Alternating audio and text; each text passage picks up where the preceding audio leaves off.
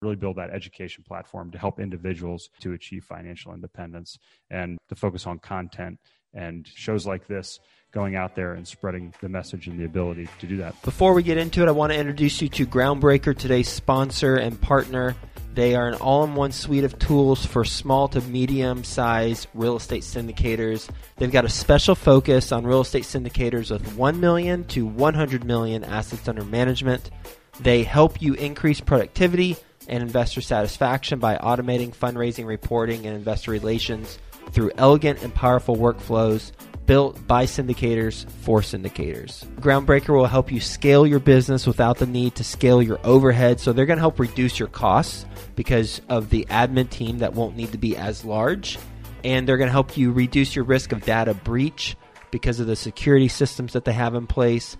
They'll help you increase your revenue by growing your assets under management because you're going to be allowed to focus on the things that are most important, like business growth and operations, not those administrative logistics. And ultimately, they're going to help you elevate your company's brand and professionalism and investor experience because your investors are going to enjoy having this platform with all their information versus however you're currently doing it. 3 things specifically about Groundbreaker I personally like. 1, super easy to use from an investor standpoint and from a general partner standpoint. 2, it allows investors and general partners to fund electronically, meaning that a limited partner can complete their entire subscription and funding cycle without leaving the platform. And on the general partnership side, for distributions, you can set it up so that you can trigger bulk ACH payments within the platform. And then the last thing I really like about Groundbreaker is it's cost effective. It's healthy to the bottom line. Their basic plan allows sponsors to sign up for as little as $100 per month with no limits on deals or investors. And you can read all about the pricing on their website. Speaking of their website, it is groundbreaker.co/Joe, J-O-E. And when you go there, groundbreaker.co/Joe, you're going to get access to a pitch deck that the Groundbreaker team created so that you have a template should you want to use that and customize it for your own deal. So go to groundbreaker.co/Joe. Quick disclaimer, the views and opinions expressed in this podcast are provided for informational purposes only and should not be construed as an offer to buy or sell any securities or to make or consider any investment or course of action. For more information, go to bestevershow.com. Best Ever listeners, today's guest is being interviewed by Theo Hicks. You know Theo, he's with us every Friday on Follow Along Friday. You're going to get a lot of value from this conversation. So with that being said, let's get going. Hello, Best Ever listeners, and welcome to the Best Real Estate Investing Advice Ever show. I'm Theo Hicks, and today we'll be speaking with Chris Larson. Chris, how are you doing today? I'm doing fantastic, Theo. Excited to be on here today. Yeah, absolutely. Thanks for taking the time to speak with us today. A little bit about Chris. He's a full-time real estate investor, author, and sales executive, the founder of Next Level Income, through which he helps investors become financially independent. He has over 20 years of real estate investing experience in development, private lending, buying distressed debt, commercial offices, and syndication. Based in Asheville, North Carolina, and his website is nextlevelincome.com. So, Chris, do you mind telling us some more about your background and what you're focused on today? Yeah, thanks, Theo. So, as you said, over 20 years of real estate investing. Started in college, age 21. I was racing my bicycle at the time, so I started racing bicycles at age 14. And it's funny, I think back, and I always really enjoyed the thought of having freedom. And one of the best things about riding a bicycle, I'll never forget when I could leave my neighborhood on a bike, and I had this sense of freedom. And then I started riding with a family friend, and I rode from our house, which was 10 miles from Annapolis, all the way to Annapolis, Maryland. And then met who became my best friend and training partner, Chris Strader. And we meet after school every day, and we'd ride all over the place, Theo, and we'd travel up and down the East Coast and eventually across the country racing as juniors. And Chris became like a brother to me. So I got into college. I was studying engineering at Virginia Tech. And my freshman year, the family friend who got me into cycling also introduced me to investing and the idea of compound interest. I started a Roth IRA. I started investing, started day trading, and was making and sometimes losing thousands of dollars a month as a junior in college. At that point, I had quit cycling. And the reason is my best friend, Chris, had passed away. He died between my freshman and sophomore years. And I raced my sophomore year. I kind of got burned out, but I also crossed the line after winning a race and I felt hollow. And I realized that I was meant to do more than just race my bicycle. So I quit racing. I wanted to be free to pursue the best life that I could. And I thought that investing would be the best option to achieve that freedom. But after trading in the stock market for a little over a year in the late 90s, I realized that personality-wise, I wanted something a little more concrete and a little bit more controllable. I bought my first property at age 21 after a bunch of reading. Went on to build a portfolio of single-family rentals. But after some more introspection later on in my life, about 15 years later, I realized there were better ways to invest in real estate. And at that time, I came upon multifamily. I realized that the passive nature of it, the income, the controlled appreciation, the tax benefits were a good fit for me. I ultimately unwound my entire single family portfolio, moved into commercial real estate, and then formed a partnership. And we did our first syndication in 2016. And we are now on our 9th syndication here since then. So we've been focused on the Southeast, and that's been our main focus when it comes to real estate here, Theo. You say you've done 9 syndications so far, the first one in 2016, correct? That's right. How long had you been doing this investing in multifamily? Or was it just multifamily, or was it you're buying by yourself, or were you buying other commercial properties too?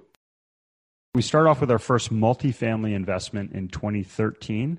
We did some other smaller deals, like smaller commercial office deals as well along the way, but probably 80% of what we've done since 2013 has been multifamily.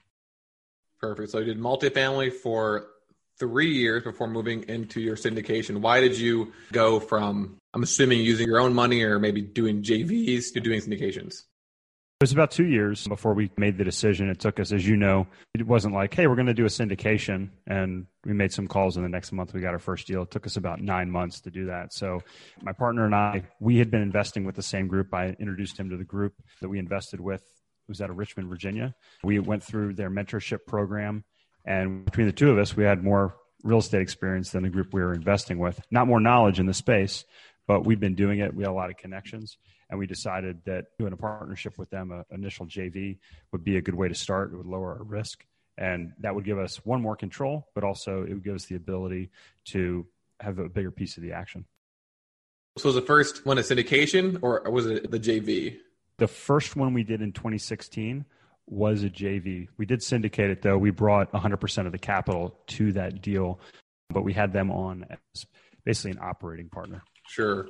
So 2 questions. Number one, was that a part of the mentorship program where they would agree to be a JV with you, or was it something that was separate and you had to have that conversation with them?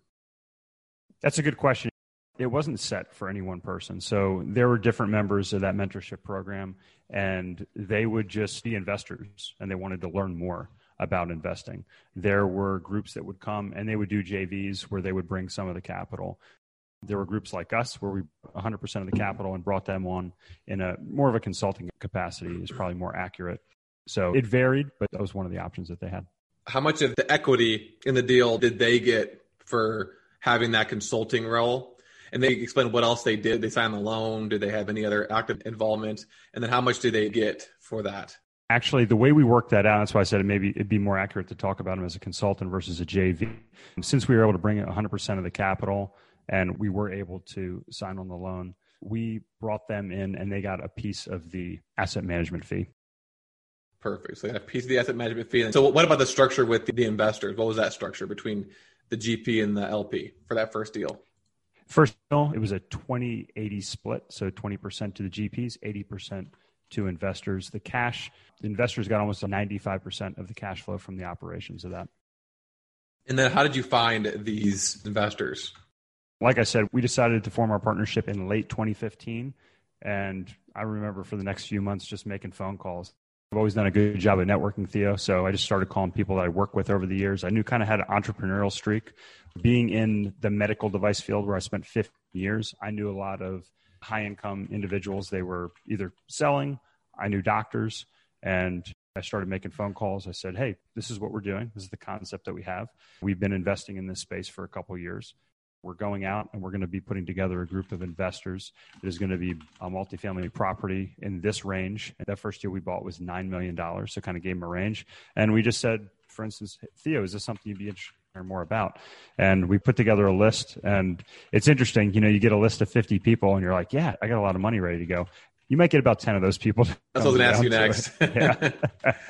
Yeah, I always tell people, I said, if somebody looks you in the eye, shakes your hand, and swears on their firstborn that they're going to invest $100,000, they're good for about a 50-50 shot on that.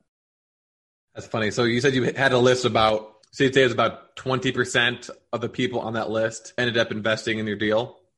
I have to look back and look at the exact number, but yeah, that's about right. Okay. How'd the process work? Investor calls, get their commitments, partnering up with the consulting firm, and then finding that deal. So what order did those happen in? Yeah.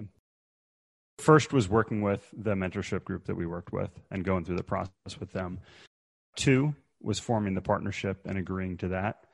3 was reaching out to investors and basically getting expression of interest from those investors.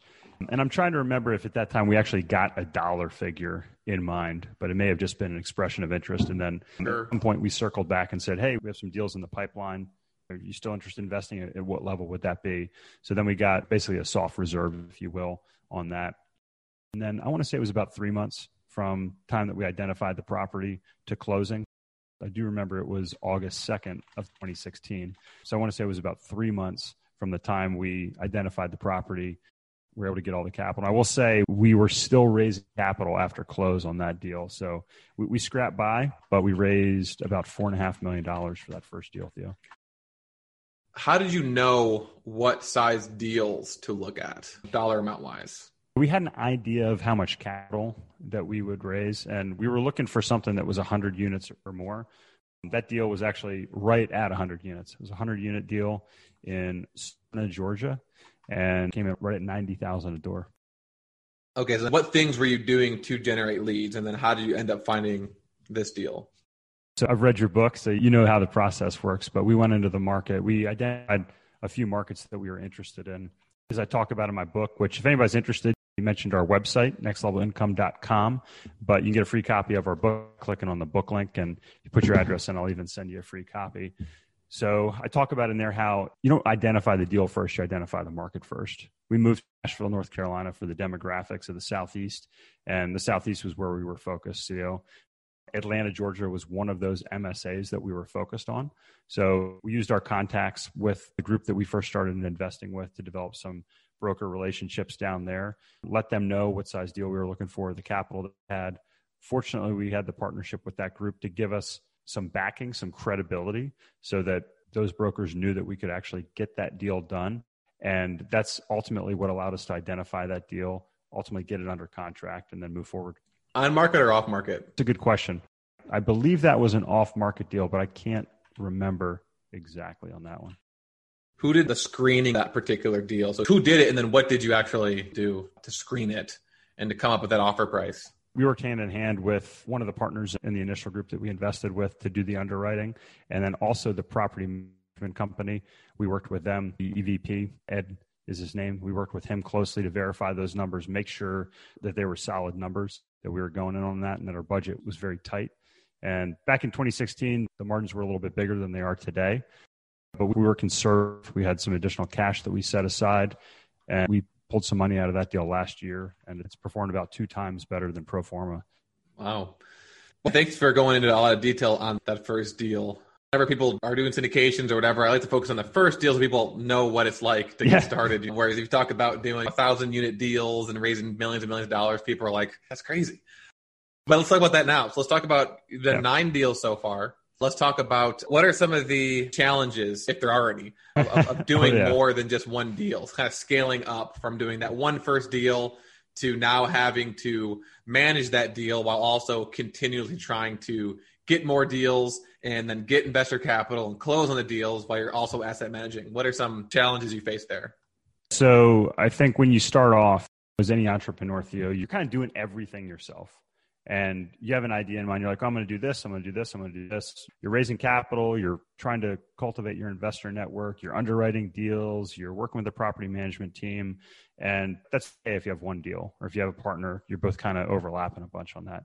When your portfolio grows, at some point, you can't handle everything effectively and continue to grow the business. So whether you're working in the medical device industry or whether you're in real estate, whatever it is, I think ultimately the ability to grow comes down to your team, identifying people and skill sets that fit the places on the team. So as the process went on, the challenge is, okay, I enjoy this, I'm good at this, but that's not the highest best use. There's been some challenges. I lost that original partner I worked with. I no longer work with that individual. It's a bit of a long story, but there was a fatal flaw in that partnership. And we did our last deal over a year ago together with respect to that.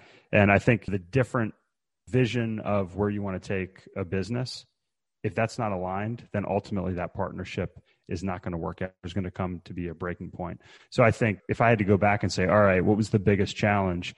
It was realizing that not being on the same page in the beginning for where you wanted that 5-year vision can really damage things. So first off, making sure that you're well aligned, and then making sure that you have the right people on the team, and then learning how to evaluate those people so you can put them in the team.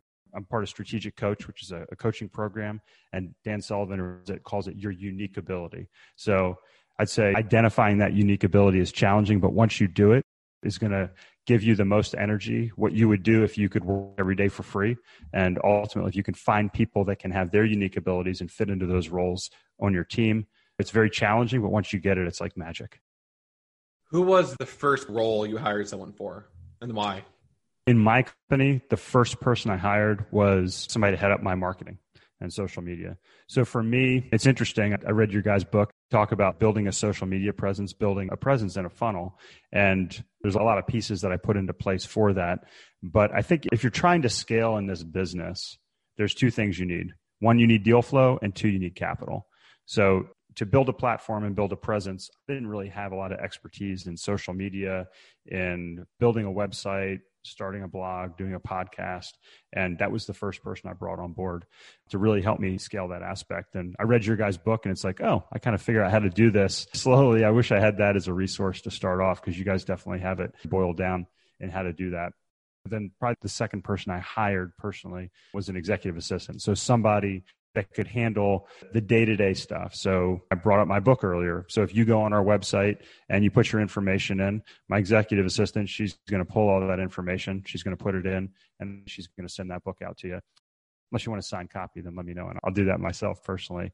But somebody that can keep the wheels turning in the background so you can focus on those high-value activities. And then again, somebody that could help me fill the top of the funnel, so to speak, to get out there, spread the message. So the next level of income form, Theo, not only do we provide opportunities to invest, but the big thing we do, which is education, really build that education platform to help individuals to achieve financial independence, and to focus on content and shows like this, going out there and spreading the message and the ability to do that.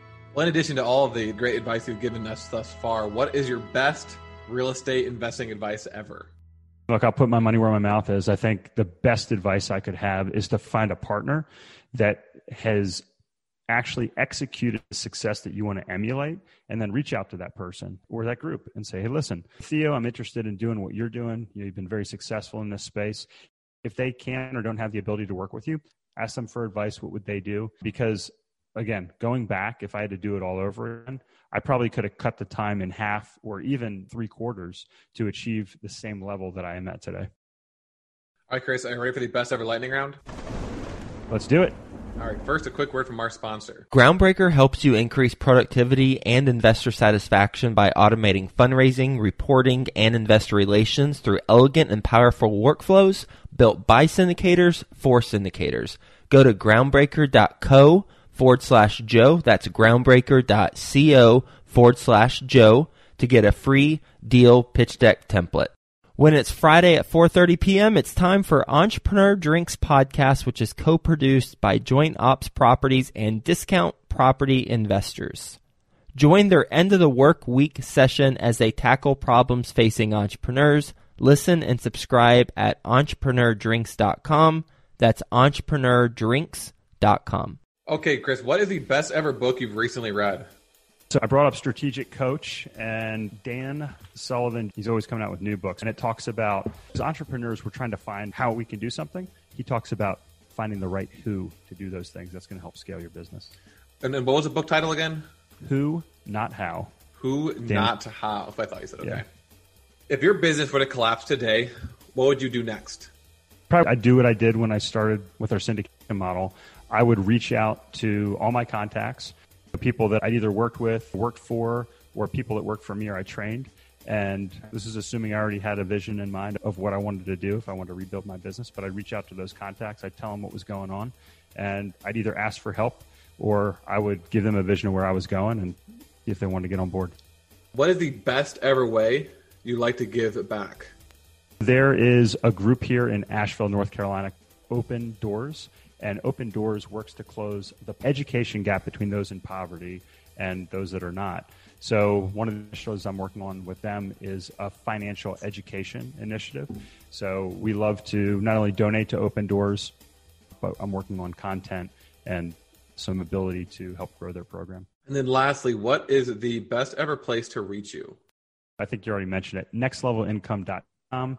You can access our podcast. You can get a copy of our free book there. You can also check out our blog, and you can reach me at chris@nextlevelincome.com. Perfect, Chris. Well, thanks for joining us today and giving us your best ever advice. Some of the major takeaways for me was how you started in syndications. First, you worked your way up. So you started doing single family homes, and you went from single family to doing multifamily homes by yourself.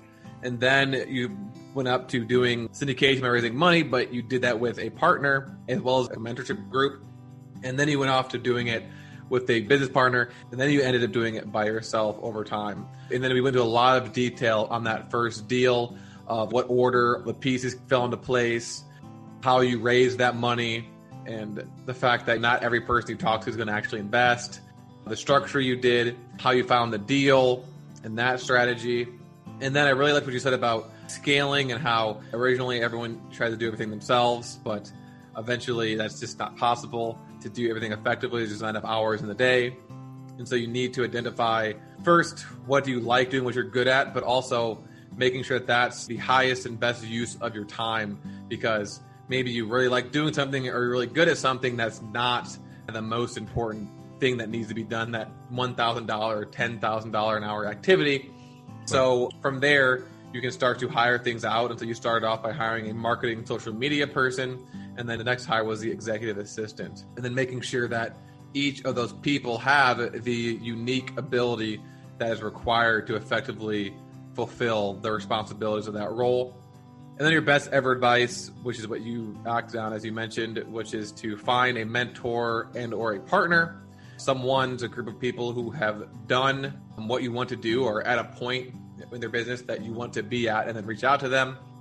And by doing so, you can cut the time it takes to get to a certain level or get to that level in half or in third. So Chris, again, I really appreciate it. Make sure you guys check out his website, nextlevelincome.com. Take advantage of him offering his book to you. Thanks again for tuning in. Best ever listeners, have a best ever day, and we'll talk to you tomorrow. Thanks, Theo.